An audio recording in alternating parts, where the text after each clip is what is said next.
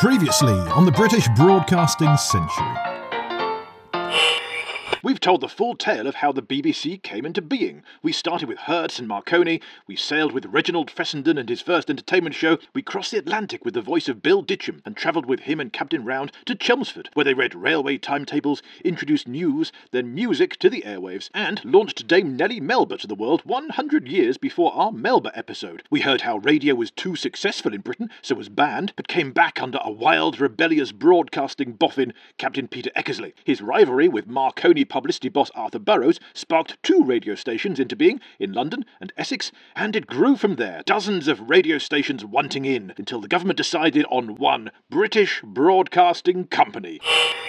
This time, everything we missed out. Well, some things we missed out, especially who gave the first radio entertainment show in Britain, some clarifications on the first broadcast comedian, and who were the first 4 BBC employees, and why that's actually a trickier question than it may seem. All of that, plus an exclusive interview with TV presenter famed for his children's and science shows, and the podcaster behind Gareth Jones on Speed. It's Gareth Jones, or as I first encountered him on the telly, Gaz Top. I didn't even know how to introduce him. I'm going to call him Gareth Jones. Oh, that's a pretty good start. No, it's always been my name. There was a period in my life where other people called me Gaz Top. It was them who gave me the name. It was actually Mike Peters from The Alarm, the band I used to roadie for, who gave me the nickname Gaz Top, and it kind of stuck. I had to steeg back to Gareth Jones via Gareth Gaz Top Jones. Nice. That's all to come here on the last episode of Season 1 of the British Broadcasting Century. Hello, this is Paul Carenza calling. This is London Calling. So hello, happy new era. I hope you're doing okay in all of this life, the universe and everything.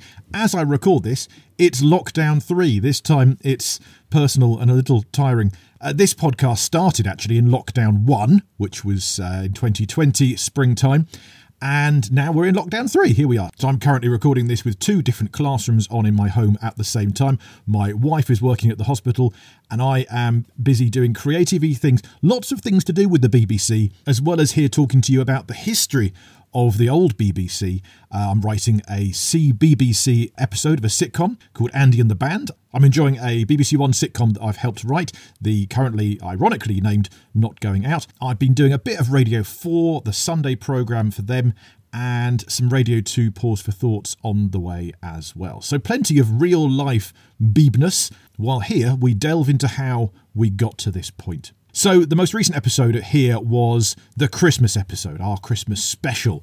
But really, in the big story of the Beeb, we've largely stopped at day 2. That's mid-November 1922. And we're about to have a break before season 2 of this podcast. That's where we're going to delve into the first year of the BBC's being. Between season 1 and season 2, I've got a few specials lined up. But before the specials start, I wanted to spin back on this episode and clarify, correct, fill in a few gaps as well. For example, here's a very quick one. Cindy Kent said a couple of episodes ago, this was like, Radio 1, wow. That in 1967, as Radio 1 started, she was there. Roger Moffat, a wonderful guy. Well, there we end broadcasting in the live programme, not just for today, but as it seems, forever. He was reading the weather forecast and somebody set fire to the bottom of the script and he's reading it down. Some idiot decided to set fire, because we all smoked in the studio in those days. She has since been in touch to clarify it was not the weather report, it was the shipping forecast. So happy to clear that up. This message will self-destruct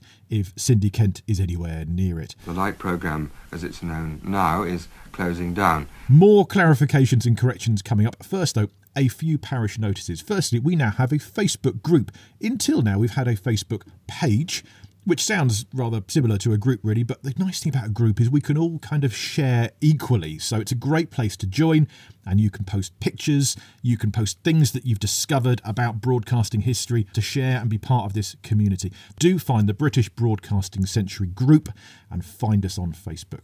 Here's a nice thing I read as well. Radio Caroline has finally broadcast the Queen's Christmas message after being turned down for it 56 years ago. On the 1st of December 1964, Radio Caroline publicity officer David Block contacted the BBC asking for a copy of the Queen's Christmas message. But they were a pirate station, of course, Radio Caroline, so he was told no, and to ask again, even when there was evidence of credentials as representative of an authorised broadcaster, their words. As you may know, 3 years ago, Radio Caroline was finally authorised as a broadcaster. So now they've reapplied, as they were asked to over half a century ago, and they were granted permission, finally, to broadcast the Royal Christmas message. God bless you, Ma'am. Am I referring to the Queen or Radio Caroline? You decide. Lastly, it's not quite broadcasting as such, but a recommendation I wanted to give you. The latest Behind the Spine podcast with Mark Hayward. He's digging into stories and storytelling, how we tell them, why we tell them, how we can tell them better, whether we're writers or creatives or whatever it might be. Their recent episode on movie archives is well worth a listen. And I thought as listeners to this podcast, you might enjoy it. It ties into what we're talking about here. It's the overlap between history, entertainment and technology.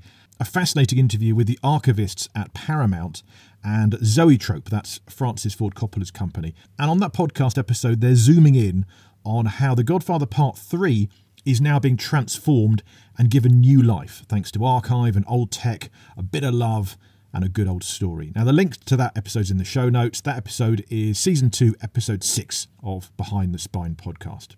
I do know that we have a few archivists who listen, so a shout out to you, knee-deep in your many archives. Where did Noah keep his bees?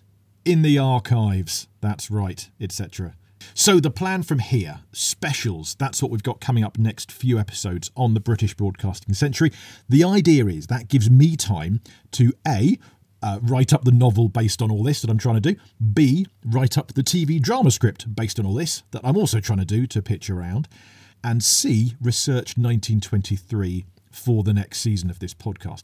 I do know a lot already about 1923, that first year of the BBC's existence, but I've got a good 20 to 30 broadcasting history books to read before I dare presume to bring you season 2. I want to get it exactly right. I want to cover that first year of the Beeb, and I want to avoid an episode like this, the loose ends episode, where I've got to tie up things, clarify things, and go over things that I've just discovered at the end of it all. So in these specials between season 1 and season 2, we've got a couple of episodes that give you a whole load more about Captain Round and Percy Edgar. Now, these are two pioneers we've mentioned before on the podcast. The first special should be arriving February 2021, and those specials should get us to Easter, so season 2 should kick in around late spring, let's say.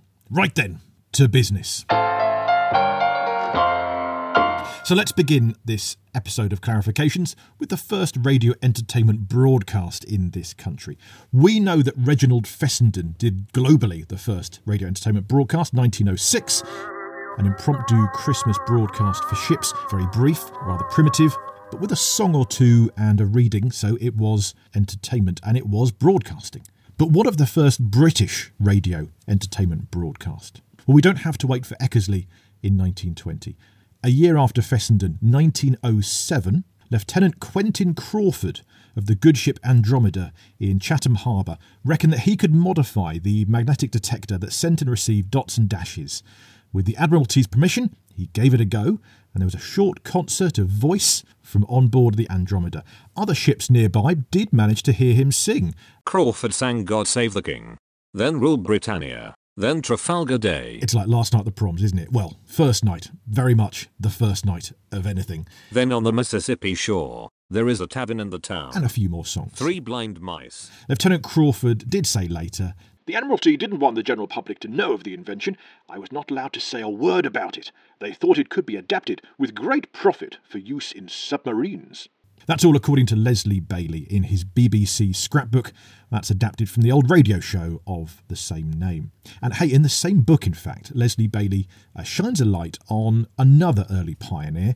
In fact, a pioneering couple that we either glossed over or didn't mention at all back in episode 1. I can't remember. So this is 1917, and it's another military officer, Captain Donisthorpe, and Mrs. Donisthorpe, his wife, coincidentally, with the same name. "My first broadcast was from a bell tent in a field near Worcester. My part in this experiment was strictly unofficial." Perhaps Mrs. Donisthorpe was the first female broadcaster. Yes, she slightly humoured her husband with his wacky ideas about shouting into a box. So Leslie Bailey's Scrapbook for 1917 show, she said, I sat on a sugar box in front of a transmitter which would now be considered a museum piece. It had a bath of oil for cooling the one and only valve. At first we simply had conversations between two stations about a mile apart. If I heard nothing, I would take my push bike and pedal to the other station, where I would often find that my husband had gone on his bike to my base by a different route.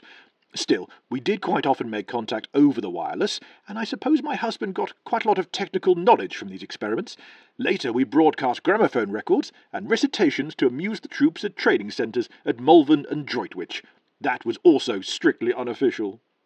During the war, Captain Donisthorpe was in France using the first British Army valve receiver. The march from crystal sets to the bright future of valve radio broadcasting had begun. For the next stage of broadcasting history's story, you can see episodes 1 to 15 of this podcast. And then for episode 16, our first broadcast comedian, well, we'll pick that up in a moment.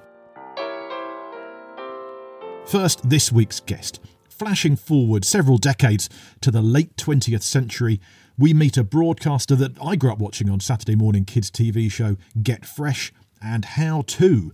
This is a man who has in his blood broadcasting and science and where they both meet. Gareth Jones. I was brought up in North Wales, and a big part of Welsh culture is this thing called the Eisteddfod, which is a sort of a national singing, dancing, reciting poetry competition where everyone is expected to perform. You know, you just are. Everyone performs. It's completely normal. It's an essential part of Welsh culture. So I've always been, capable of standing up and telling a story, reciting a poem, singing a song, as everybody in Wales is. You look at the inordinate number of Welsh people who are in the media, it's because of the Eisteddfod. So I had that as my initial start. Then I went into youth theatre, and that sort of bolstered my performance credentials. I had a dad who was an engineer, an electronics engineer, so he filled me full of love and understanding for technology. My family rode the wave of the transistor, basically. With the invention of the transistor, the transition from valves to transistors. Suddenly, portable radios and televisions became much more affordable. And so, that was the technology boom that led to a revenue stream that dragged my family from being a working class family to being a middle class family in the 1960s. We had the first colour TV in our street because Dad sold them. So in the 60s, the 70s, late 60s, early 70s, Dad would bring a colour TV home from the shop to borrow for the weekend, and everyone on our street would come and watch the colour TV in our house. I remember a football match, the FA Cup final, being rerun on a midweek thing, and our house was full of people watching, I think, Chelsea and Leeds play in colour in our house. And of course, the reason I watched the moon landing live was we had a TV, in the late 60s, and it was an essential. The TV was always on. In fact, in our house, my sister came here to visit me a few years ago and walked in. She said to me, "Is there a reason the television's off?" And I found that, I hadn't thought like that, but the TV was always on. Yeah. My parents' house, they still to this day, they'll have generally like BBC One on in one room, then a different TV in the other room has got ITV on, and maybe a third in the kitchen's got 2 or Channel 4. And if you want to switch channels, you don't change your remote, you just go to a different room. To another room. And that's not weird. That's pretty much how I lived my life throughout the sort of the 80s and the 90s, and it changed when the kids turned up. Yeah, I mean, that isn't weird to me. That's completely the culture I grew up in. And then rock and roll happened, Slade in 1972, punk rock in 1976, and I formed a band with some mates, started gigging in North Wales, supporting other bands, and the other bands are better than us. And one day one of those other bands said, "Will you come and be a roadie for me?" So I ended up being a roadie for the other bands because I was good with technology. Toured the world with that band, The Alarm, for 5 years. A pal of mine, he'd applied for a job with a new satellite and cable music channel called Music Box, who are like MTV, and they were looking for presenters. And he said, "You should do this." I mean, this guy, Pete Picton, was in youth theatre with me. He was the guy who said, "Come, let's go join youth theatre." And he was also in my band with me. So he's been a massive influence on me. And Pete said, go for this job. And he wrote a phone number down on the back of a pack of Benson and Hedges. Yeah. And when I was in London one day, I set up the band in rehearsals, phoned this number and said, I believe you're looking for television presenters who know about music. And they said, yeah, come down for an interview. So literally that day, and I do mean literally that day, I went, did an interview, walked into an office full of girls, thought, I was young and single at the time. I'd quite like this. So I put my feet up on the desk wearing cowboy boots. I remember this well. I said, I like it here. I'd like to come and work here. And she said, well, let's find out if you can, said Jane Kelly, the woman interviewing me. And she gave me an opportunity for a screen test, which I passed. And 3 days later, I had my own TV program presenting music videos on Music Box. So I went from zero to hero in about 3 or 4 days. Ridiculous. So that's how I started in television. It's a fast turnaround, isn't it? When it happens, yeah. You're in. Yeah. That's it. Yeah. That's amazing. It was never my plan. I set out to be either the first Welshman on the moon, and I'm absolutely serious about this, or the bass player in Slade. Those are the two things, Paul, I wanted to be. There's time yet. There's time yet for the moon stuff, certainly. It could happen. And Slade as well, why not? Yeah. More from Gareth soon. Meanwhile, in the past, while we're talking fun and funny and entertainment, where did it all start? Well, avid listeners to this podcast will recall episode 16, we looked at the first comedian of British broadcasting, who we claimed was Helena Millay. Here I am again with my old string bag. Now, Alan Stafford guided us through some of radio comedy's earliest moments, but he's been in touch again on the email, paul@paulcarenza.com. You're welcome to drop me a line there. But Alan clarified that it's not quite as simple as we'd hoped, because it seems to depend on what you mean by broadcast and what you mean by comedian. So let's get geeky. Are you ready? Okay. Helena Millay graced the airwaves in London a few days before the BBC launched, so she was on in October 1922. But go back a few months to July 29th. You get not just a comedian, but a superstar comedian, Will Hay. You may know his films, but he was a stage star too, of course. So on that date, like a guest on the One Show, Will Hay was plugging his latest West End show with, at 6 p.m, a 30-minute condensed forecast, in other words, a preview, live on 2LO at Marconi House. What makes this all the more worthy of mention is that Will Hay's play for the stage was called Listening In. So this is a West End play that's all about this broadcasting craze. A musical burlesque in 15 radio calls. 2 other versions of the programme actually say 21 radio calls, then 17. In other words, the scenes were gradually cut, as the show clearly wasn't working. The revue's run lasted through August 1922 in the West End, 3 months after 2LO started, 3 months before the BBC started. Opening night was postponed twice due to technical difficulties because it did include real live telephony. Those experimental broadcasts that Arthur Burrows and 2LO were doing at the time were actually being used in this stage show. The programme does mention that kit was kindly lent by Marconi's. Will Hay played Professor Broadcaster, demonstrating radiography, as he called it, to the press. And the gag throughout was that he couldn't get it to work. Lots of on-stage fiddling of buttons. There was a giant aerial on stage emitting random sparks of fire, flames over 2 feet long, before at the end the apparatus explodes and Professor Broadcaster, played by Will Hay, is blown to bits. Arthur Burrows had had similar but not so fatal problems, including tech failing in front of the world's press. You could see episode 5 of the podcast for details of that. The Marconi Company hated Will Hay's show. They partnered to advertise their product, not imply that it could explode. The wireless folks did still have a PR battle to win.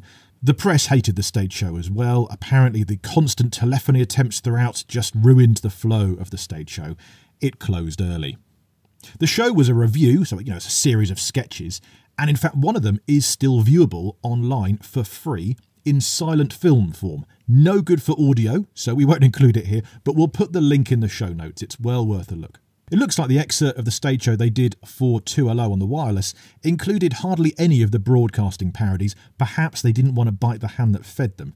Instead, Will Hay adopted his schoolmaster routine, and then he duetted with Miss Melita Dolores in a song called Boy and Girl with Herman Darevsky on piano. So it's a no-brainer then, right? Will Hay surely counts as the first broadcast comedian, that we know of anyway. Well, maybe not, because avid listeners might remember that 2LO was one of 3 stations at the time, and London especially was experimental.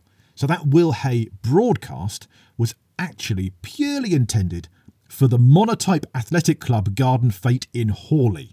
So what does that mean? It means that the Will Hay broadcast, possibly the first comedian on the wireless, wasn't being broadcast broadly. It wasn't intended for a wide audience. It was, I don't know, do we call it narrowcasting? Wireless telephony experimentation?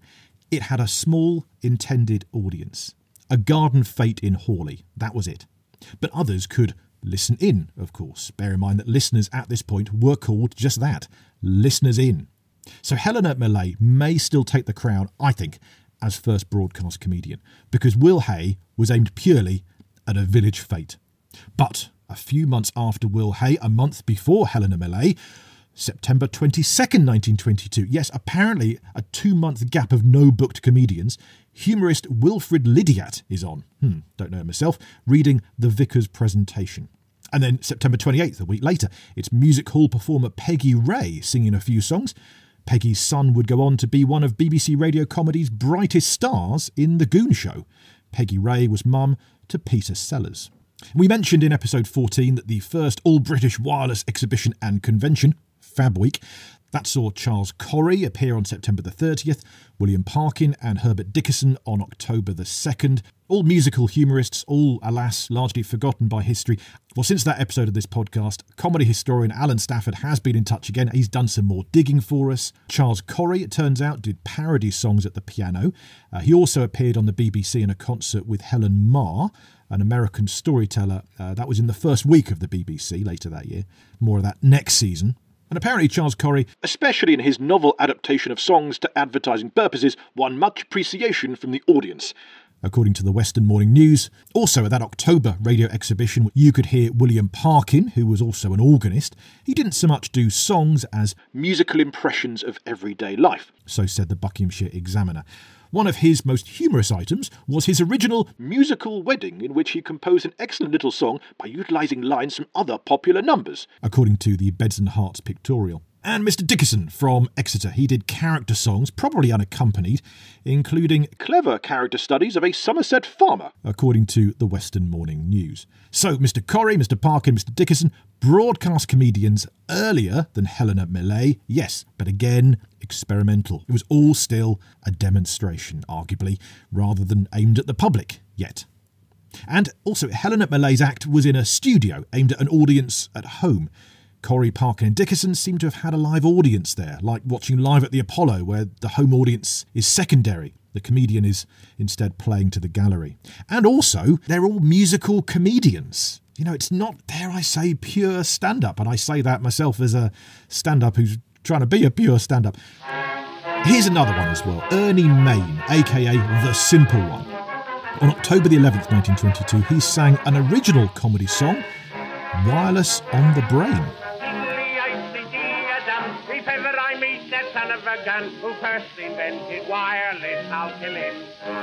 This recorded version is from 1923, but his original, again, wasn't aimed at a wide listenership. Broadcast for a private audience. In this case, it was the Girls' Friendly Society Fete. Oh, hello.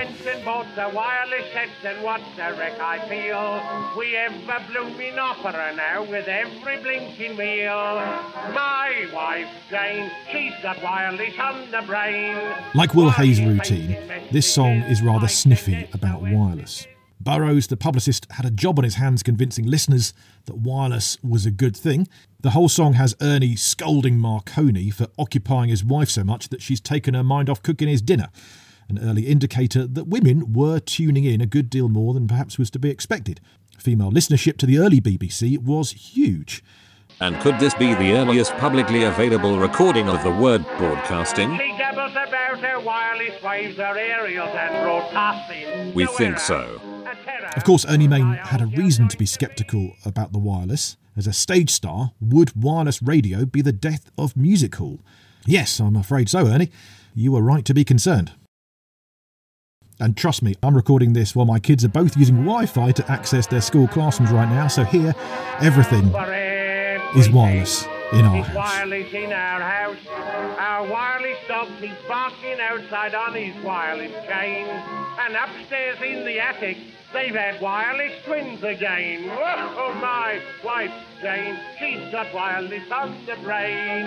While she's taking messages, I send SOS messages. So I'm still plumping for Helena Millay as our first broadcast comedian. Why? Well, her act, like Ernie's, was written specially for radio. Ernie was musical, Helena was too, just wasn't musical. And it was for a proper broadcast public. So I think Helena Millay, as our Lizzie, deserves a place in the history books. But then again, they all do. So long, Dutch. Be good, and if you can't, mind no one sees you. As for the first entertainer on the BBC, Billy Beer, we'll get to him next season when we look at the first year of the BBC's being. So that's British broadcasting's first comedian, nearly not quite taken care of. Let's go bang up to date with Gareth Jones. Children's television picked me out. I never set out to find children's television. What happened was when I was on Music Box, which was a pan-European satellite music channel, Janet Street Porter, a great television presenter and producer of the 80s and the 70s, she tracked me down because I got a message at Music Box one day. Oh, can you go and see Janet Street Porter? She's casting for a new Saturday morning children's program. What? Wait. Yeah. Wow. Really out of the blue. The show turned out to be Get Fresh. And that was it. I was sent off to Newcastle with 8 other people. And I got chosen for Get Fresh, yay, and became a Saturday morning TV presenter, not because I knew about music, I knew about television. I think I got it because I used to be a roadie. And roadies have this brilliant, the show must go on attitude. You know, you arrive in a town at 4 o'clock in the afternoon, the band are on stage at 9 o'clock at night, you've got 5 hours to make everything work, and even if things aren't working, you make them work. You know, I've built drum risers out of old ashtrays when there wasn't a drum riser. You know, I've made cables up by wiring short cables together so we could do this gig. And a TV presenter of a live show, and this gig that I got, Get Fresh, was a live Saturday morning show, required that kind of the show must go on attitude. And I think that was my qualification for getting Get Fresh. Get Fresh exploded. We had something like 6 million viewers on a Saturday morning. It was massive, but there wasn't much in the way of rivalry in those days. There were only a few cable and satellite channels, so it was a very different environment. And that was, from memory, that was all over the country as well, wasn't it? You would That's be right, on different locations each week. Not only a different location, but an entirely different ITV company making the show every week. It was organised by Tyne-Tees Television, who had a central unit in London, a sort of a core unit. So there would be a producer, a talent booker, a couple of researchers, and the presenters. And then we would travel to a location, let's say Carlisle. And this week, we would arrive on the Thursday, and it would be Border Television's turn to make our programme. So they turn up with their own OB unit. They'd have the spaceship, the Millennium Dustbin, this portable studio that was delivered. It was basically a 40-foot articulated lorry trailer. And you'd have to assemble it kind of like a transformer. All the bits on the inside would be taken out and put on the outside to make it look like a truck. And they'd have to follow instructions on how to do this. And it was very difficult, you know. It was only just made it by Saturday morning. And then next week it would be, I don't know, TSW's turn to make it, or Scottish, or Grampian, or Ulster, or HTV West, or HTV Wales, or TVS, or TSW. You know, Anglia. We went round all the little companies, none of the big 5. So it wasn't Granada, it wasn't London Weekend, it wasn't Thames, it wasn't Central, and it wasn't Yorkshire Television, the big 5 in those days. It was all the little regions who'd clubbed together to pitch for the Saturday morning franchise, because the big 5 either couldn't do it, didn't want to do it, had failed to do it successfully in the past.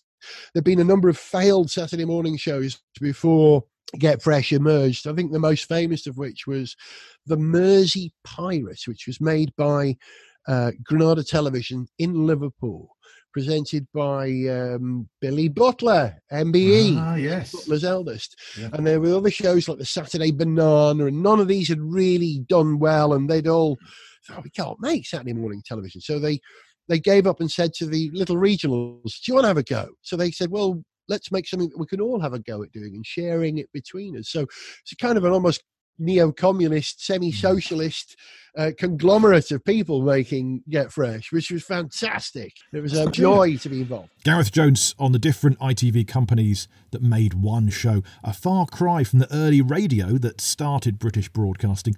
But I think it's worth remembering that the British broadcasting story does not stop at the BBC. We will get to ITV and commercial TV and commercial radio and pirate radio, and I don't know if we'll get as far as Netflix. That'll be 1,000 episodes time yet. But for now, I thought it'd be nice to have Gareth on this episode, a 21st century broadcaster born out of ITV in the regions, alongside those BBC and radiophonic origins. It's all just ancestors and descendants. That sounds a mix of, I don't know about anarchic as such, but yeah, anti something. It's anti the mainstream in a way, isn't it? It was, yeah. I think that's absolutely right. It was, we'll do our thing. We don't care what we haven't been given a brief. We've been given an opportunity.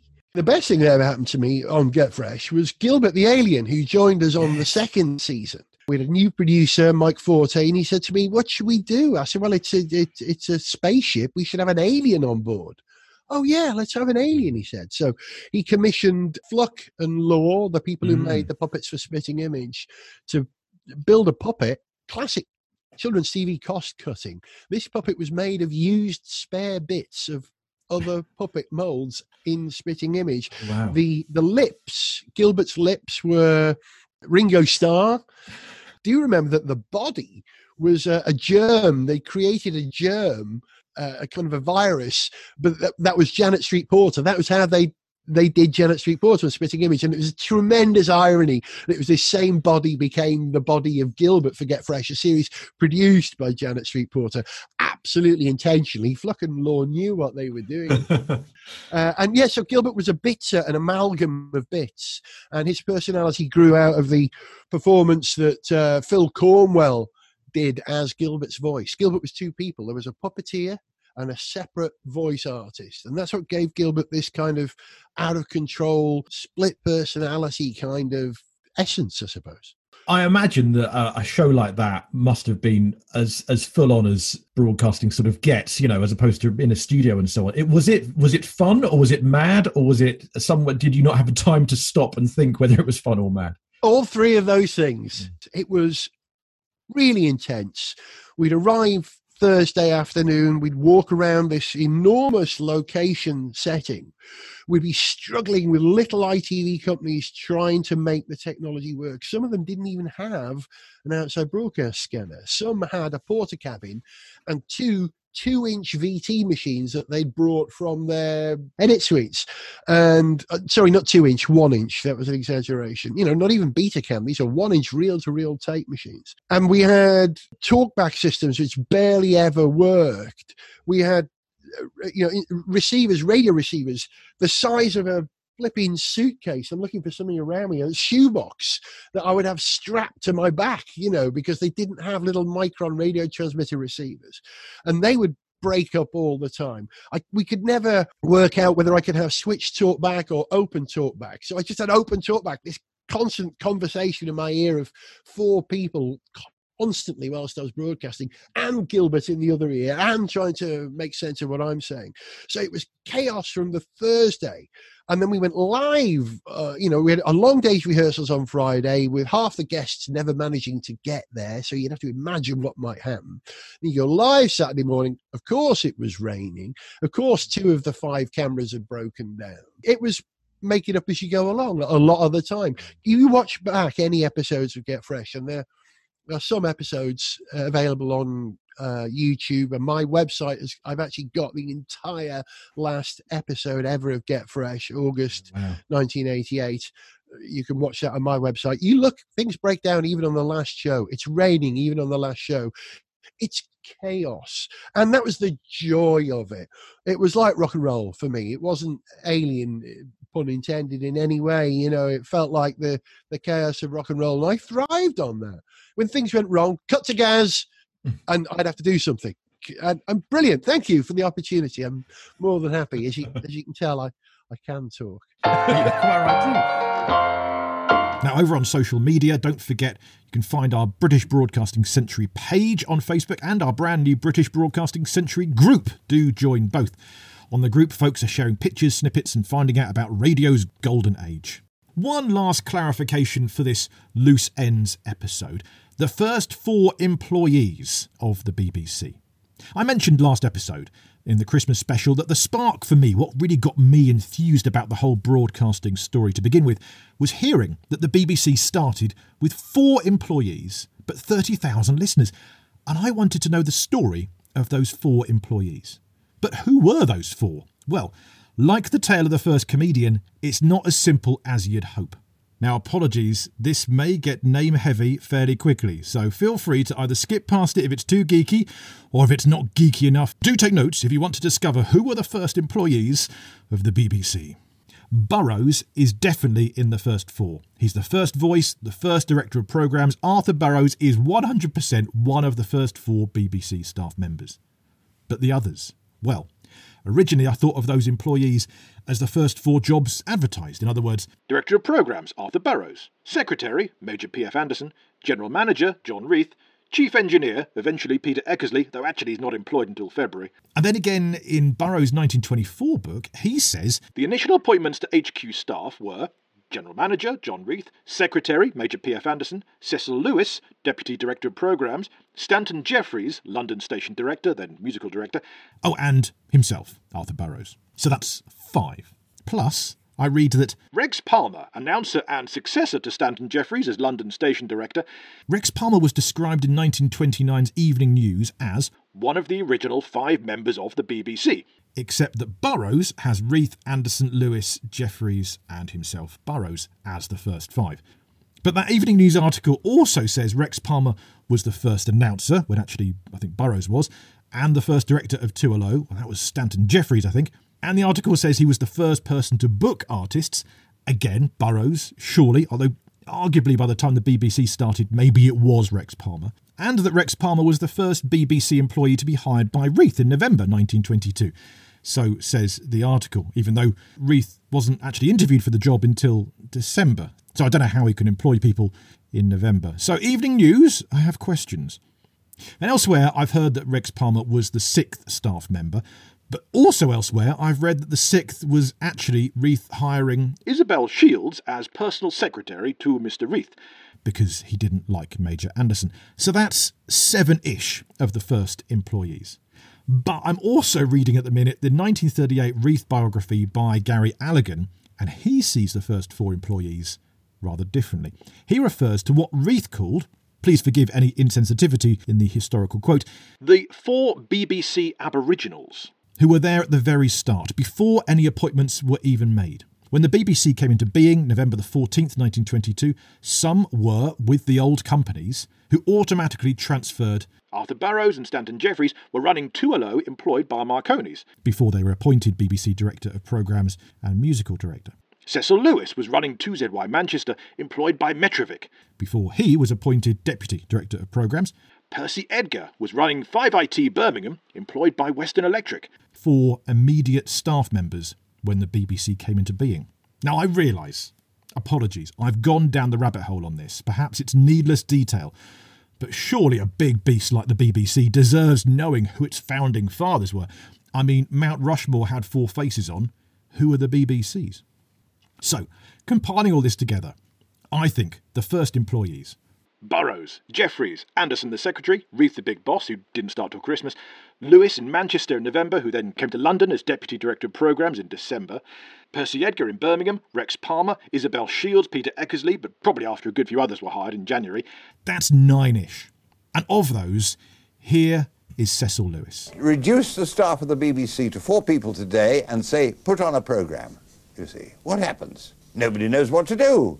You know, you finished sorting through the letters at 5 o'clock and you clap on your hat and run down the road to get to the studio, which is in the Gaiety Theatre, get in the lift and go up, open the mic, and you're in the children's hour. What do? You improvise. Nobody knows what to do, you know. So we make it all up. Speaking of Cecil Lewis and Percy Edgar, as I was puzzling this out on our Facebook page a while ago, listener Alan Pemberton emailed. Thank you, Alan. He said, you probably read Cecil A. Lewis's 1924 book, Broadcasting from Within. I've downloaded it from a certain link that I'll put in the show notes. Lewis agrees with Arthur Burroughs about the first 5 employees and has this to say about Percy Edgar. I cannot remember if Percy Edgar arrived at Birmingham before the BBC took it on or after, but it does not matter. Now, that email, in fact, Alan, thank you, led me to look into Percy Edgar, and that helped me discover that his grandson, David Edgar, is a playwright that I was familiar with. So I dropped David a line, and that's how we've got David Edgar on this podcast in a few episodes' time with a special reading his grandfather's memoirs. All thanks to your email, Alan Pemberton. So if you think about getting in touch with the podcast, please do, because you never know what it will prompt. So that's Percy Edgar, second voice of the BBC, as heard through his grandson. That memoir will be on a special episode in a couple of months' time. Before that, we've got another grandson of a pioneer offering us an exclusive.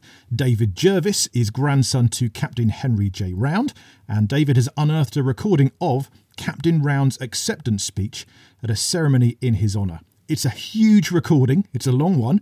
We will have the only publicly available copy of it right here next time in the first of our specials. So, purists, completists, archivists, history buffs, you will not want to miss it. After that, we've got a parliamentary reconstruction we're planning, Percy Edgar's memoirs, possibly a special on Peter Eckersley, and then hopefully soon after that, I will have used that time to do enough research to bring you Season 2 of the origin story of British broadcasting. It'll be the first year of the BBC, 1923.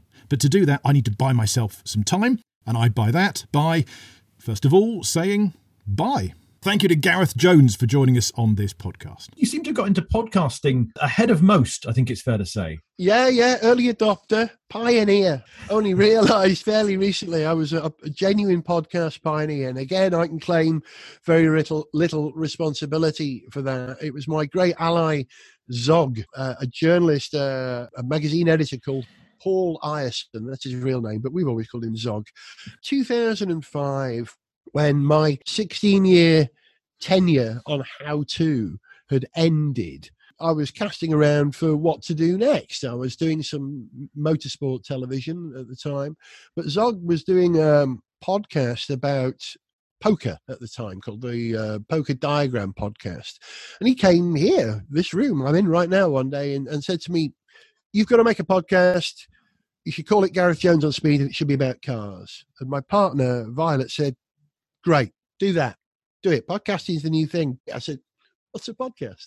Really didn't know in 2005. So we started making content. We made a couple of programs, worked out how to write an RSS feed and how to upload programs to my web server. And I think the first show got something like 300 listeners. And then the subscriber base built until, we had something like 50,000 a few years ago, which was a huge number. So yeah, it reminded me, the early days of podcasting is the early days of ready control model aircraft. It was a very similar process of having to work it out from first principles. There was not a kit of parts available then.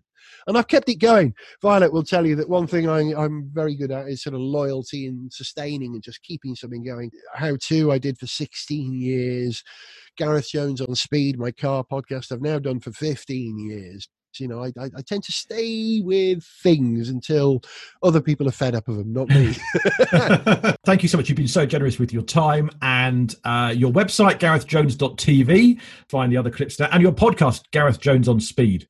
Everyone should listen to that if they don't listen already, but clearly everybody does. Yeah. Well, we got a reasonable audience. And one other thing, if you want to see any of the video of this stuff I've made over the years, you can go to my YouTube channel as well, youtube.com/Gareth Jones TV. But thank you, Paul, for the opportunity. Thank you for the great plug. You're a kind and generous man. Good luck with your show. Thank you much indeed. Thank you for listening and for sharing, if you would, and rating and reviewing us on Apple Podcasts, Spotify, Podbean, Stitcher, wherever you found this. Those reviews really do help people see them. They try the podcast and more people jump on board and they might get in touch and prompt some historical findings that we didn't know about before. If you especially enjoy us, please do consider patreon.com/Paul Carenza or paypal.me/Paul Carenza. They're two ways you can support us with a tip. Thank you to those who do and those who have. You are superstars and you keep us in books and web hosting. I hope this episode has helped tie up a few loose ends. The books that have been particularly helpful in doing so have been Gary Allegan's book John Reith, Leslie Bailey's BBC Scrapbooks, and Dennis Gifford's 50 Years of Radio Comedy. And that is why I need to read a lot between now and season 2 to make sure I know all the facts before we start telling you the story of the BBC's first year of broadcasting. Back next month with that Captain Round special. And thank you for your company on season 1 of The British Broadcasting Century, presented and produced by me, Paul Carenza. Original music is composed by Will Farmer. Archive clips are either public domain and or used with kind permission of the BBC, and or finding some other rights owners in the long distant past is nigh on impossible. If you own a clip and don't want us to use it, do say. If you own a clip that we don't have and you do want us to use it, do get in touch. Stay informed, educated and entertained. And join us next time for The Specials on the British Broadcasting Century.